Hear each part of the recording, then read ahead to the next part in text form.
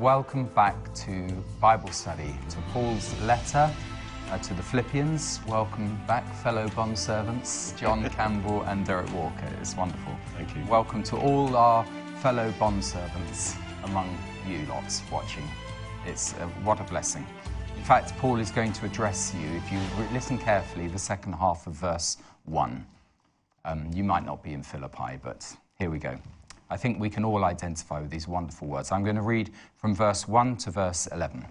Paul and Timothy, bondservants of Jesus Christ, to all the saints in Christ Jesus who are in Philippi, with the bishops and deacons, grace to you and peace from God our Father and the Lord Jesus Christ. I thank my God upon every remembrance of you, always in every prayer of mine, making request for you all with joy. Making request for you all with joy. For your fellowship in the gospel from the first day until now, being confident of this very thing, that he who has begun a good work in you will complete it until the day of Jesus Christ. Just as it is right for me to think this of you all, because I have you in my heart, inasmuch as both in my chains and in the defense and confirmation of the gospel, you are all partakers with me of grace. For God is my witness, how greatly I long for you all with the affection of Jesus Christ. And this I pray, that your love may abound still more and more in knowledge and all discernment, that you may approve the things that are excellent, that you may be sincere and without offense till the day of Jesus of Christ, being filled with the fruits of righteousness, which are by Jesus Christ, to the glory and praise of God. Amen. John. Amen. Father God, we thank you, Lord, for your word given to us by your servant, your slave, Paul. And Lord, we ask that you bring them alive to us as we discuss them today, that you teach us and teach the viewers, Lord, what it is that you want us to know, each one according to their personal need, Lord. We thank you for the gift of the Holy Spirit, who is our teacher and who will bring these truths to life for us. Lord, we ask that you bless our time here together, Lord, that you anoint our time here today, Lord, as we discuss together your word, as we fellowship around it. And that, Lord, through it all, you and you alone are glorified. And we ask this in Jesus' name. Yes. Amen. Amen. Amen. Okay. The Philippians I'm just thinking about Paul's letters. Volumes and volumes and volumes through the ages, you know, from let's say the Reformation onwards, incredible amounts have been written, you know, yes, on one verse or two verses or one thought. So it's not surprising that we got hooked on one word last week, which we could probably talk, and it spreads out throughout Ephesians, you know, the whole idea of slavery and submission to the Lord. We've got to, you know, that point in verse 1 where it says, to all the saints in Christ Jesus who are in Philippi. Before we get on to bishops and deacons, let's start there, shall we? To all the saints in Christ Jesus. So are we talking about a sort of niches in a church where we have some, you know, sordid, you know, he's holding a sword, a saint. Is that who he's talking about? The Crusader saints, you know, or whatever, you know? Yes, he says all the saints. In fact, there's a great appeal in Philippians for the unity of the whole church. So he's saying, look, we're all equal in Christ. We're all saints. Of course, the Catholic idea of a sainthood, of course, is not a biblical idea. That you kind of achieve sainthood by special... by being outstanding, and by doing miracles and so forth. By a man. Yes, sainthood. Yes. Totally unbiblical, of course. Because at the moment we accept Christ as our Lord and Saviour, we are set apart to God. and the Holy Spirit comes in us, and really it's the word from sanctification and holiness. It's really the presence of the Holy Spirit in us makes us holy and sets us apart to God. Now, there is a process of sanctification whereby God makes us more holy in our soul and in our life. But he started that work immediately. At the moment of salvation, we were set apart to God, and the Holy Spirit is in us and possesses us on the inside. And so we are saints already. Yeah. Praise God. Saints and all of us. and saints and kings and priests unto our God. Yeah. I mean, it's what a package. Yeah. What a package. And many Christians are probably not walking in the fullness of that role. They will one day, of course, when we're all glorified with Christ. But it's a tremendous. What an appointment! It just blows me away. There's some in Romans. It says to all who love God and are called to be saints. Yes, or who love God and are called to be saints. So we are giving something to the equation. We're effectually called into a position of sainthood. Yes. Through the call of the gospel. And it is this holiness, this link to sanctification, I think is really important. Let's just dwell on that for a moment, because I've talked about this before, but many people don't understand, or they do what is so typical. They go to the lesser meaning of holiness rather than the primary meaning, and I think that they miss so much because of that, because the secondary meaning of what one might call piety or even religiosity is the one thing that we're so bad at. We really can't attain it. And so the devil's quite happy with that, because we beat ourselves up because we know how far short we fall. Well, the Lord knows how far short we fall, because he tells us in Romans, all have sinned and fallen short of the glory of God. But this thing about sanctification, is you are now a new creation, the Lord tells you. You are a new creation. You are different, he said. You are now no longer the same as those people either. You are different. You are a temple of the Holy Spirit. I dwell in you, and as I want you to understand that, and I want you to start behaving differently. That's holiness. Be holy as I am holy. Be different from that lot. Be different. I'll teach you. You'll trip up, but don't worry. Be different. Stand up and be counted. It might just be seen to be different. You're not standing on a roster, but there's something different about that person.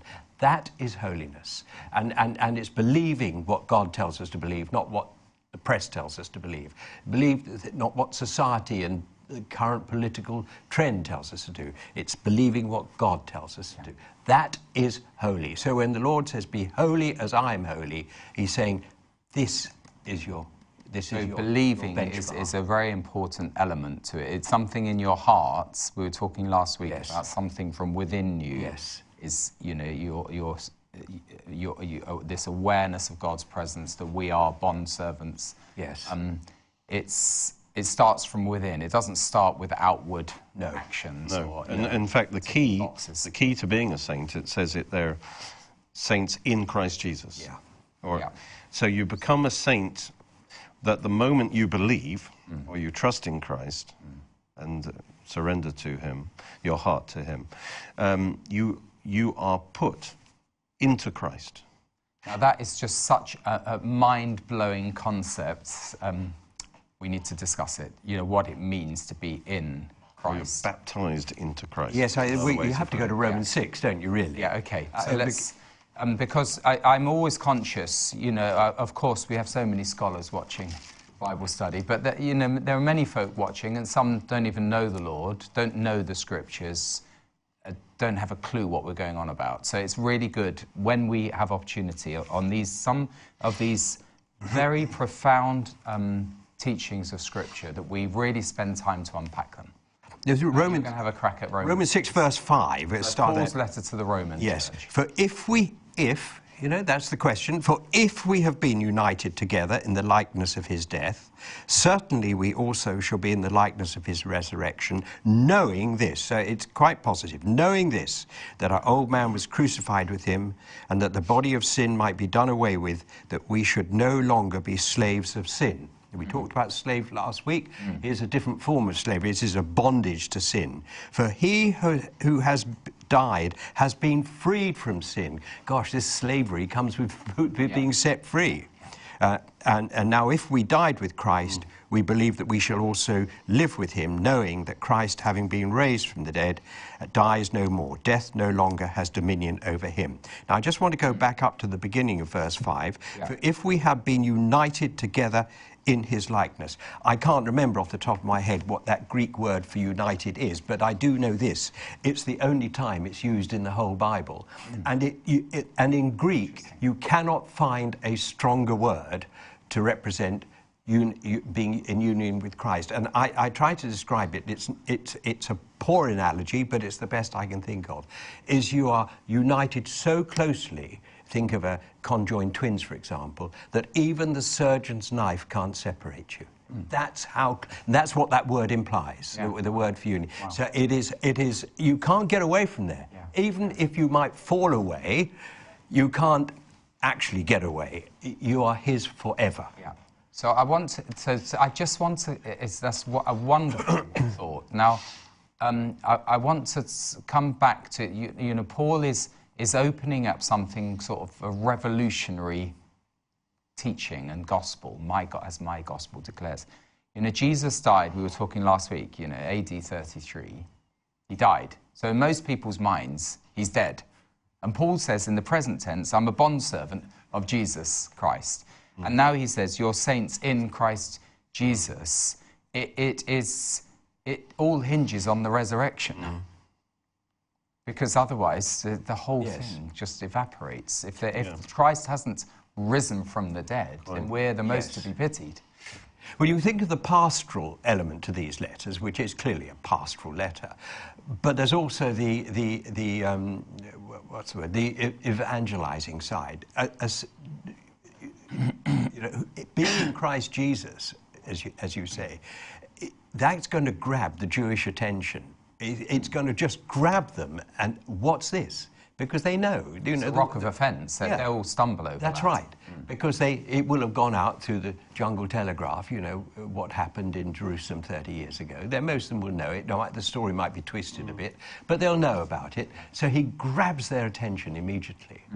It's like the parable of the prodigal son, The whole concept of that is so offensive to the Jewish social mores of the time that he just grabs them by the throat and says, listen up. And then he expounds it. It's really a parable about the father, not the son. And of course, we've twisted it over the years, put the emphasis in the wrong place. It's the parable of the father, not the prodigal son. So that's an aside. What I'm saying is Paul is a master of language, and he knows his audiences. And often there's more than one audience, and he's seeing this going down through time. He knows how to grab it. I've got ringing in my head the wonderful modern hymn. I think it's Chris Tomlin, but it could be someone else. In Christ alone, yes, my hope is found. It means so much to us that we have hope in Christ. Yes, we have life in Christ. We are in him. To understand in Christ, I think it's important to know it's a covenant word. You see, without Christ, we were in Adam. Adam was our representative head before God. Yeah.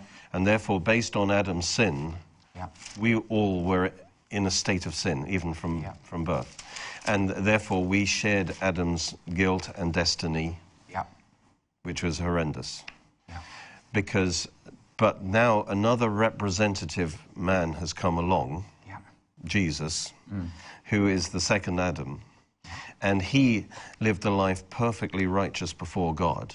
And more than that, on the cross, he, as our representative, he offers himself to us as as our representative head. He achieved a great exchange on the cross, whereas our sin was exchanged for his righteousness. He achieved that in Christ, in himself, this great exchange of sin and righteousness. So the moment we accept him as our head, instead of Adam, immediately, based on the work of Christ, we are put into Christ, we're baptized into Christ, and then that great exchange is carried out for us. And our sin, as it were, is remitted, and his righteousness is imputed to us, And on that legal basis, it's not just that we're in Christ, but Christ comes into us.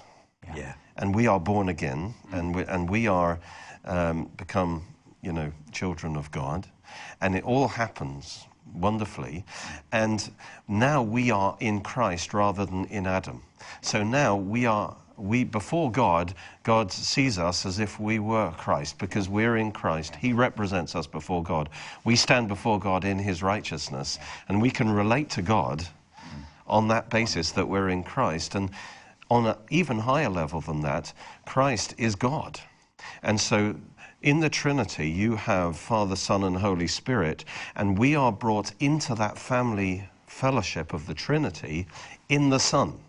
So now, because we share human nature with Jesus, we are united through that human nature, and we actually, not that we are God, please, but we are in the Son, and we are, as it were, potentially exalted above the angels to actually be in that fellowship life of the Trinity. Great. So that union is just awesome. It is awesome. Yeah. So John, just for those who want to read up on what Derek has just mentioned, that's the second half of Romans 5. John went to the outworking of that in Romans 6. Yes. Therefore, Yes. if you are in Yes. Christ, do this. Don't be slaves to sin. That's right. Be slaves to Christ. Yes. Don't use the grace of God as a license to sin, Right. because you're in Christ. Yes. But that we could be studying Romans 5 today, couldn't we? It's so powerful. Romans 5 and 6. Well, it defines what this being in Christ means, isn't it? And being born again. So while we're at it, folks, the term is bandied around. Oh, they're born again Christians. Born again Christians. They're slightly cuckoo. But but it's the absolute foundation. The Lord said, unless you are born again of the spirits, you cannot enter the kingdom of heaven. Right. And I think that you're either born again or you're not. Yeah. So there may be folks watching who are sort of just having a look at this. They're scraping the surface. In one sense, we all are, but and they know that they're not born again. They know that they're not in Christ. These things, there is a sort of intellectual. It's sort of accumulating. But for me, that's why we're here. We want to lead people to Christ. We want people to believe in him. What can we say now to those who are just listening in and thinking, what does that mean? Well, I do not believe that we choose to be born again. We think we do, and that's fine that people think they do. But the scriptures are quite clear about it. It's a work of God. It's by grace and faith alone. But we it's can be witnesses to the new birth. I know exactly what you're saying, and I want to answer that question because I actually want to take the burden off these people. Good. This is why I'm saying this. Don't feel burdened by it. We talked last week, didn't we, about submitting to God. Yeah. Just submit in the sense that go with the flow. If you're feeling these sort of stirrings inside, the Lord is talking to you. Yeah. Trust him absolutely and just say, Open yes, your heart. Lord. Yeah. And let him do the rest. Don't let it be a burden to you. Or a formula. Because it's all of him and none of you. Yeah. And you don't have to worry whether you come up to scratch, because none of us come up to scratch. But in Christ, he loves you. He's made the way When to the make this Spirit possible. comes in, it's like Exactly. John Wesley. I felt my heart strangely warm. Yes. It wasn't. He did become a Methodist. Yeah. The founder of Methodism, which had a lot of method in it. But his actual conversion, there was not much method involved. No, We can't claim he's Pelagian, credit. though, John Wesley. He was definitely Pelagian. Yeah. We can't claim credit for our own birth, We can't Yes. say, look, Good wasn't point. I amazing that No, I you can't take somehow got myself born? It's all on our what an father and mostly adventure. our mother, Yeah. What an adventure to be born again of the Spirit, to become spiritually alive. Yes. To then think for the scriptures, which are spiritually inspired, to come alive. Don't you want to be born again? Yeah, to make the most so of it. exciting. Yeah. The whole of John 3 is about the new birth, really. Jesus introduced it by saying, you must be born again. That's right. And then Nicodemus says, well, how can this be? Yeah. I think he's saying, how can I be born again? Yeah. And then I'll just take you've probably heard this verse before, but, well, actually, John 3:14, let's say, where Jesus gets to the main point. As Moses lifted up the serpent in the wilderness, even so must the Son of Man be lifted up. And it's talking about the cross. Yeah. And Jesus taking our sin on the cross. The serpent's a symbol of sin. So on the cross, Jesus took our sin, that whoever believes in him should not perish, but have eternal life. And I believe that's what being born again is. It's receiving God's eternal life, even in us. Because in Adam, we don't have eternal life. No. We're mortal. Exactly.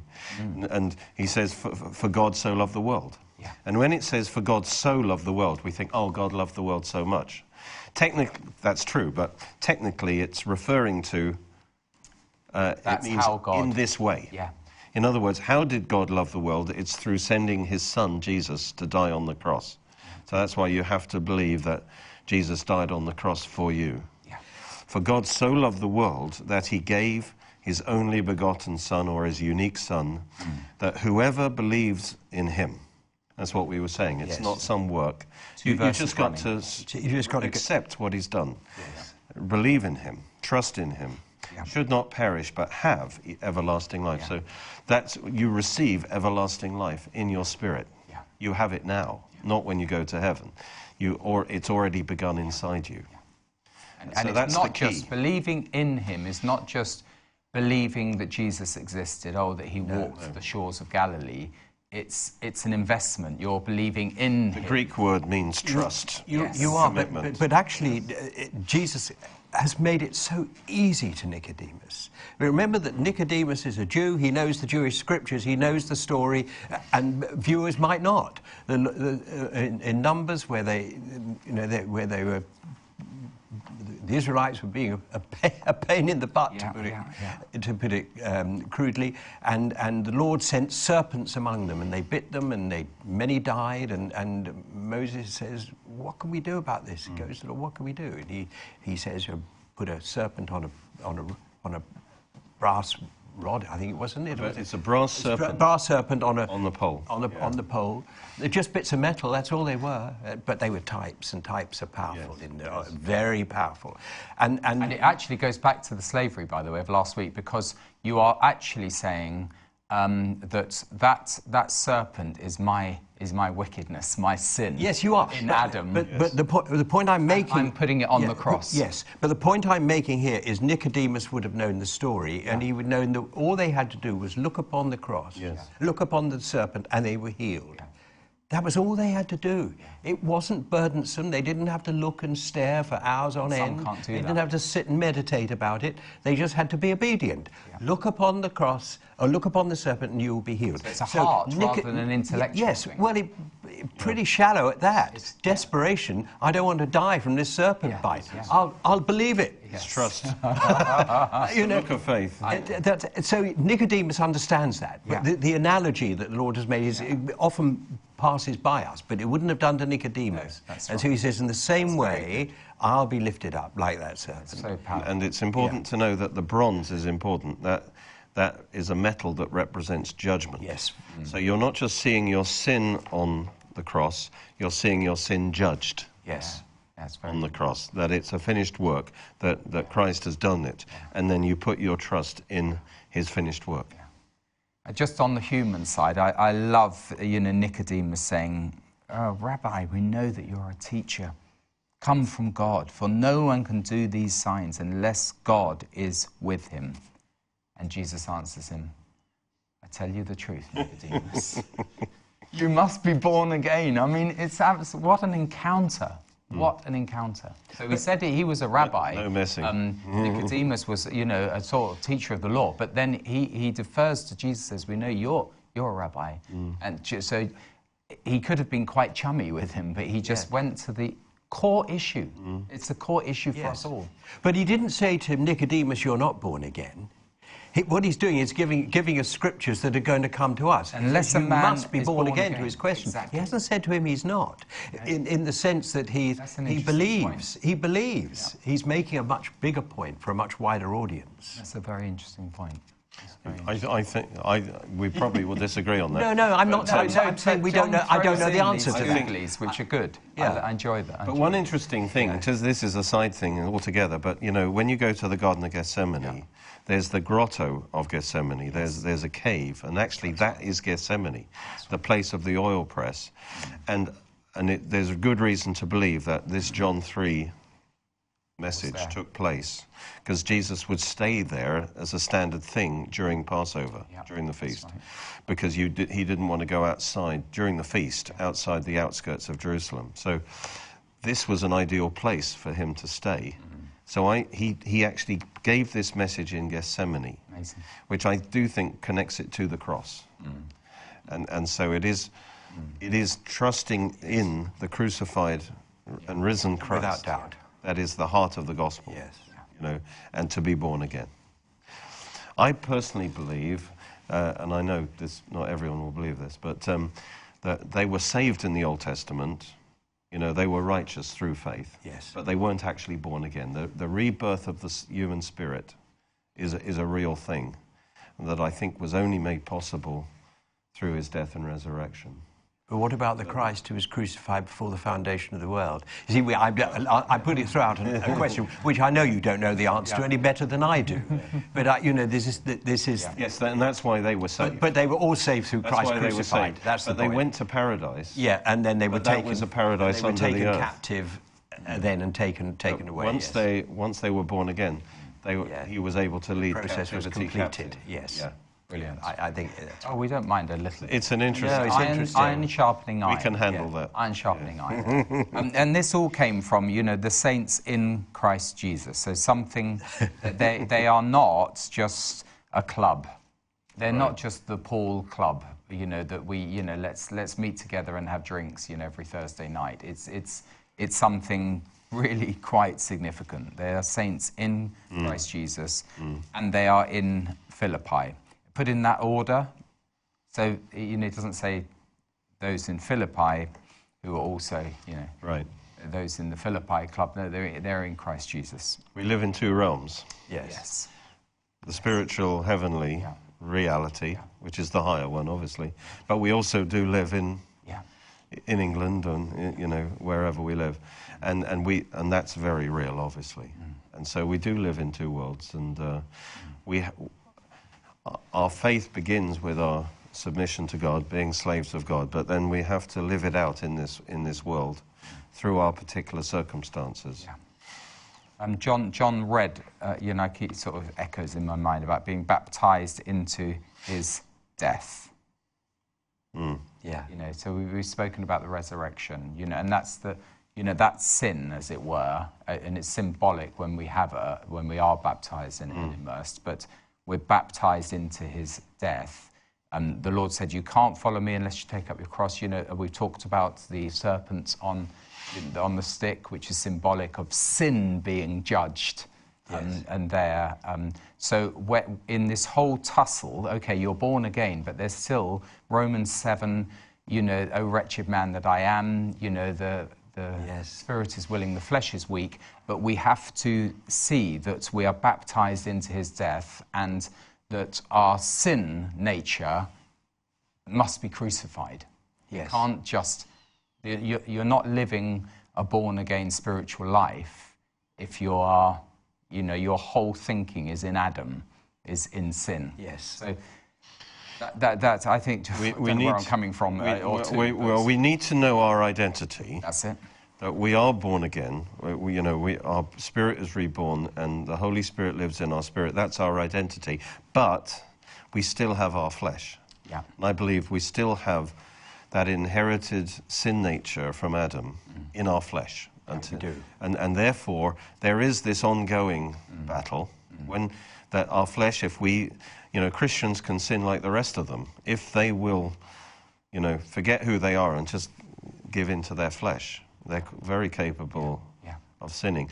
But if we walk in the Spirit, we will overcome the power of the flesh. If we will walk as slaves of God, we will be set free from sin. That's what Romans... Absolutely right.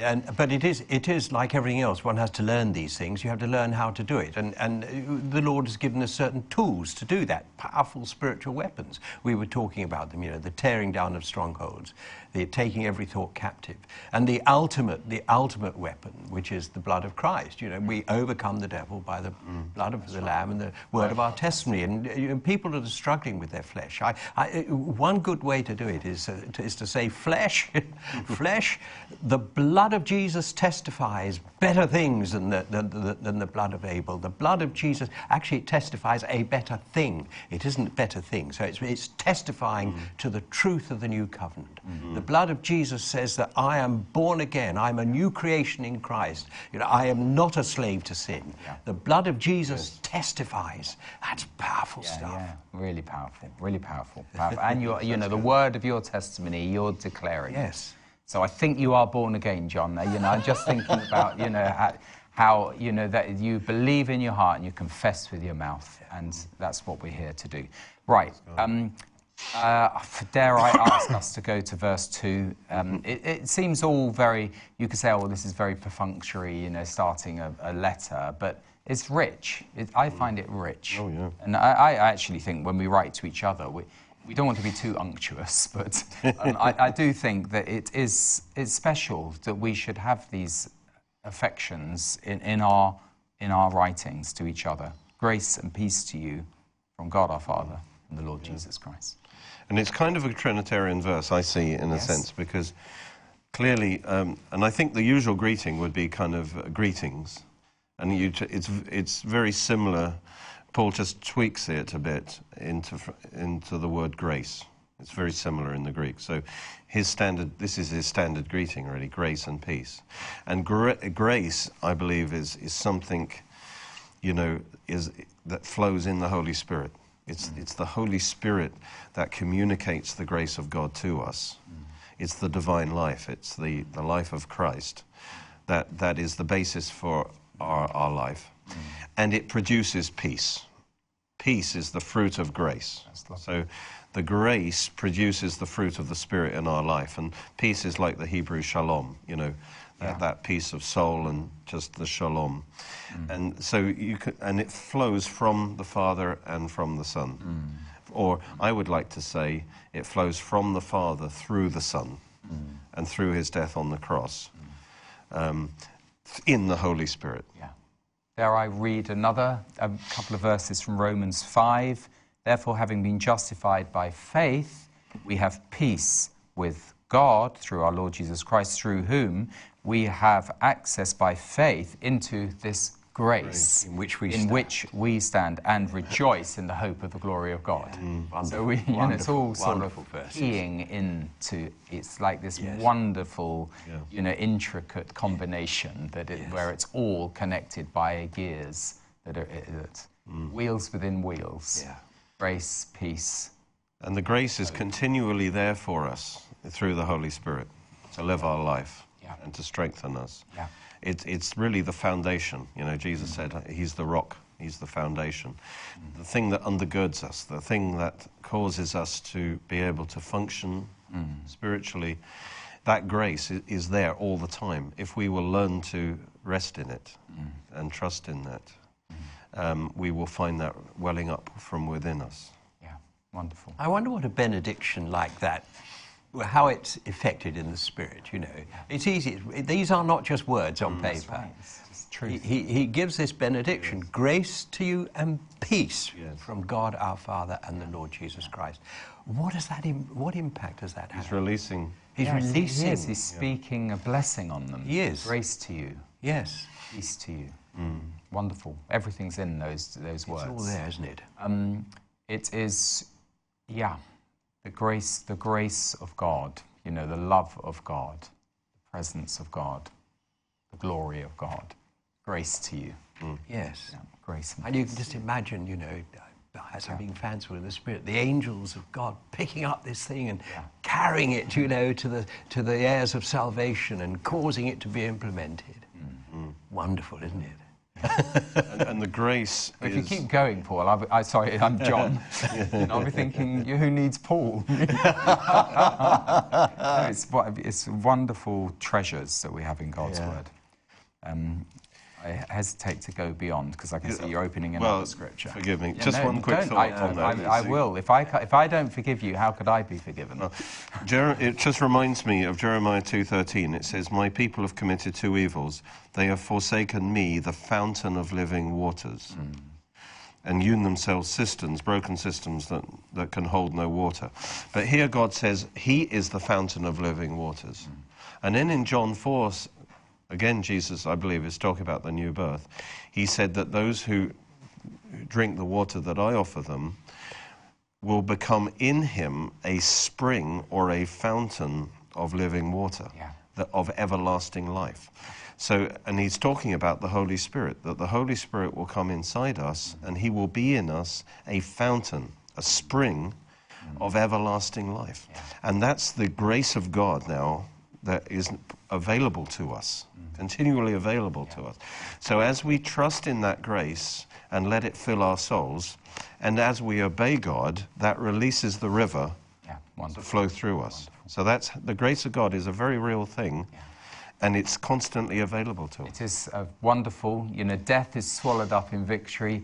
And what's that? I just completely threw me about how outwardly we're wasting away. So people watching are thinking, they're talking about things going on within, and Paul says, outwardly we're wasting away. We all know we're wasting away. Inwardly, this refreshment of the spring, fountains of living water, inwardly we're being renewed day by day. What's going to last? Our flesh that's going to just crumble into dust, or what is for eternity? It is this inward renewal, this life of the Spirit. So it's not a small thing to say, be born of the Spirit, enter into the spiritual realm. It's going to go beyond the 70 years and 10. Yes. Everlasting. It's unbelievable. It's wonderful. Everlasting. I don't know why I used the term unbelievable, but I did. Sorry. Here we are. So we've said, from God our Father and the Lord Jesus Christ. You said it's Trinitarian, and it is. It's there. Yes, it Paul is saying. He's linking. So the first two verses talking about Christ Jesus Christ, the Messiah, the promised one, the transcendent Christ, the earthly Jesus who's risen again, and then he brings in God our Father. And then the first three, he says, I thank my God. So is there a way of addressing, so maybe I'm overdoing it, and people think, come on, get on with it, Tim. We've got all these chapters of Philippians. But he sort of said, God our Father, and then he addresses, I thank my God.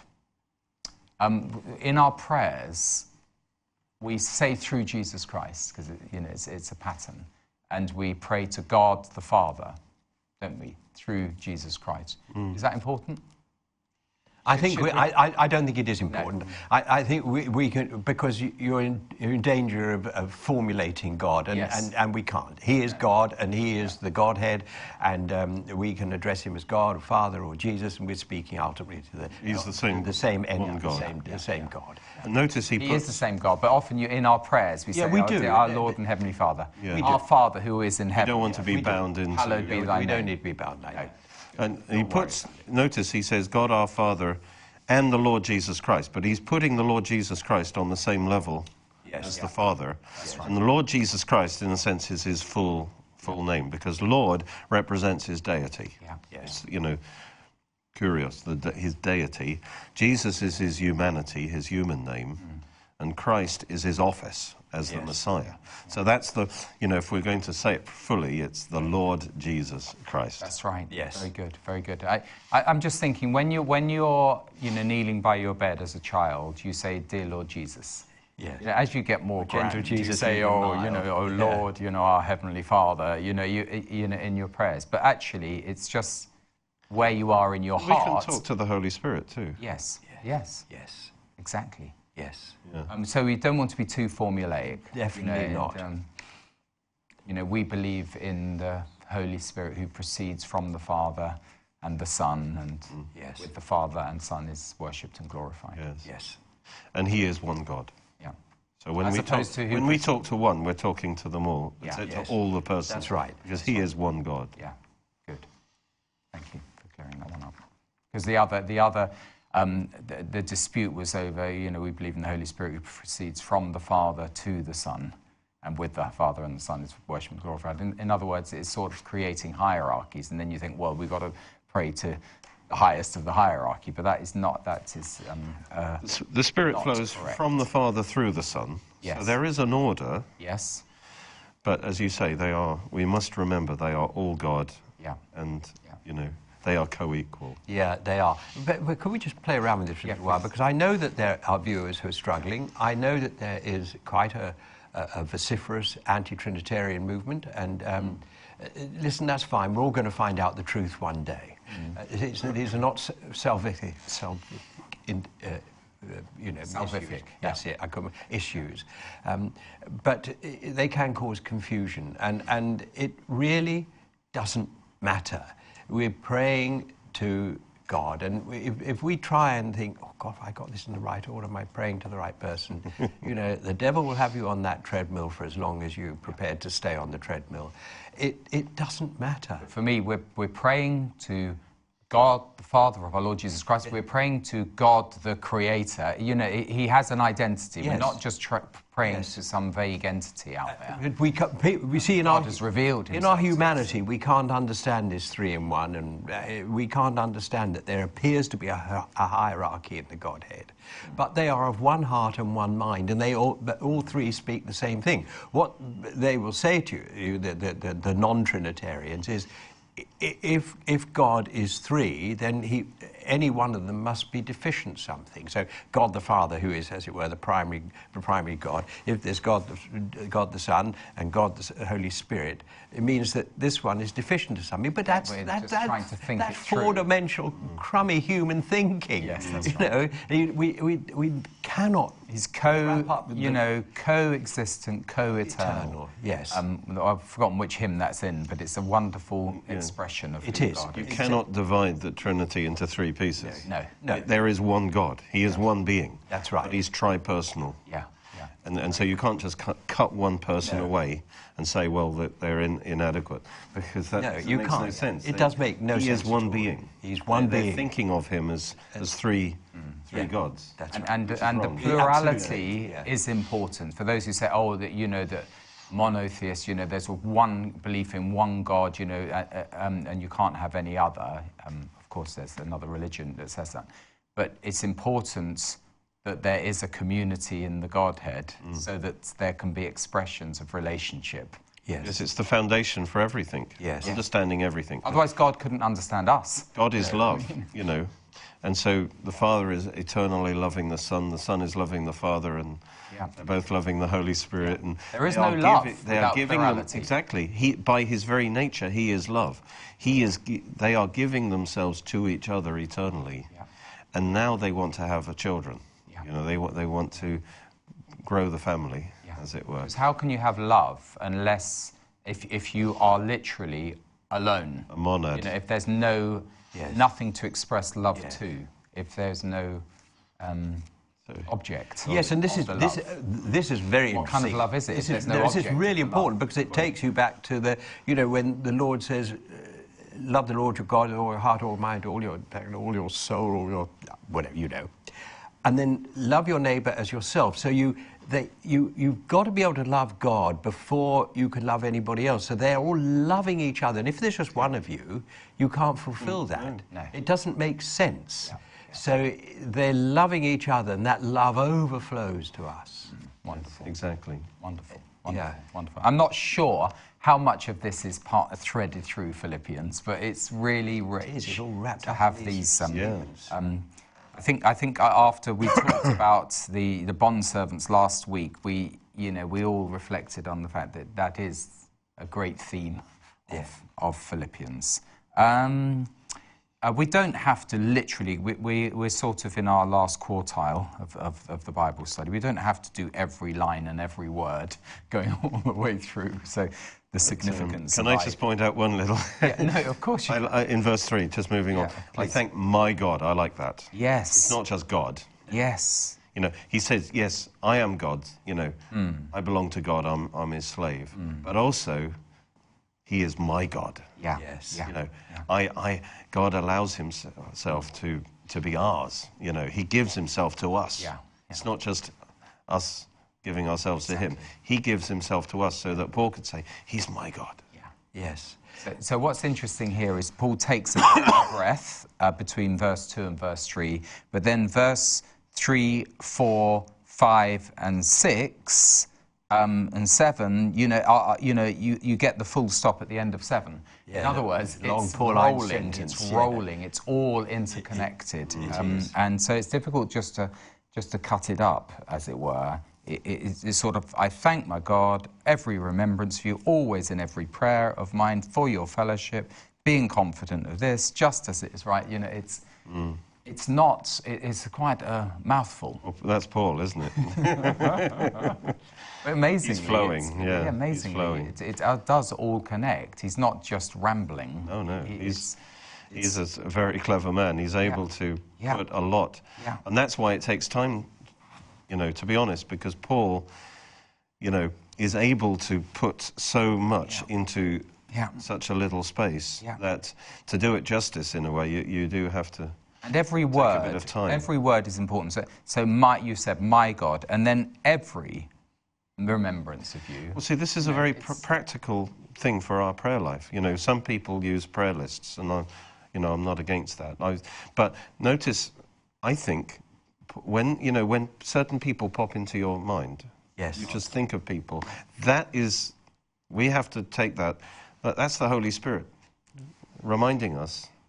Pray for that person. Yes. And so Paul says, every time I think of you, that's the Lord nudging me to pray for you. Yeah, that's You know what I mean? And so that's how he lived. Yes. Yeah. Praying for, and so as he thought of the Thessalonians, he would pray for them. Yes. And it's more of a natural thing rather than the kind of, well, I've got to do my prayer list. You know what I mean? Right. And then always, in every prayer of mine, making requests for you with all joy, you know, for your fellow. You know, he's just full of love and joy and, you know, happy. Joy, I think, is like 16 times in Philippians. It's total joy. Yes. And yet this is a prisoner. Yes. Count it all joy when you meet various trials. That's James. And he's also joyful because the Philippians are like his favourite church. I mean, they are his partners. They're his friends. They more than any church, they're with Paul. And that does give you joy. You know, as a pastor, it gives you joy. It's the people who are like, who just love you and are totally supportive. cracking bunch. You know, and that's what the Philippians were. They were 100% with Paul. It's just from the first day until now, for your fellowship in the gospel. You know, they've been, partners. Partnership is a Fellowship. good translation there. Oh, is it? They Better. weren't just, well, we had a good time together. Yeah. It was actually, partnership carries the idea. They were actively helping Paul. They were praying for him. They were financially supporting him. Yeah. They were literally partners with Paul. Yeah. And, you know, ministries who like to have partners, you know, they will That's right. use these Prayer Philippian partners. verses, say, look, this is the model, you know.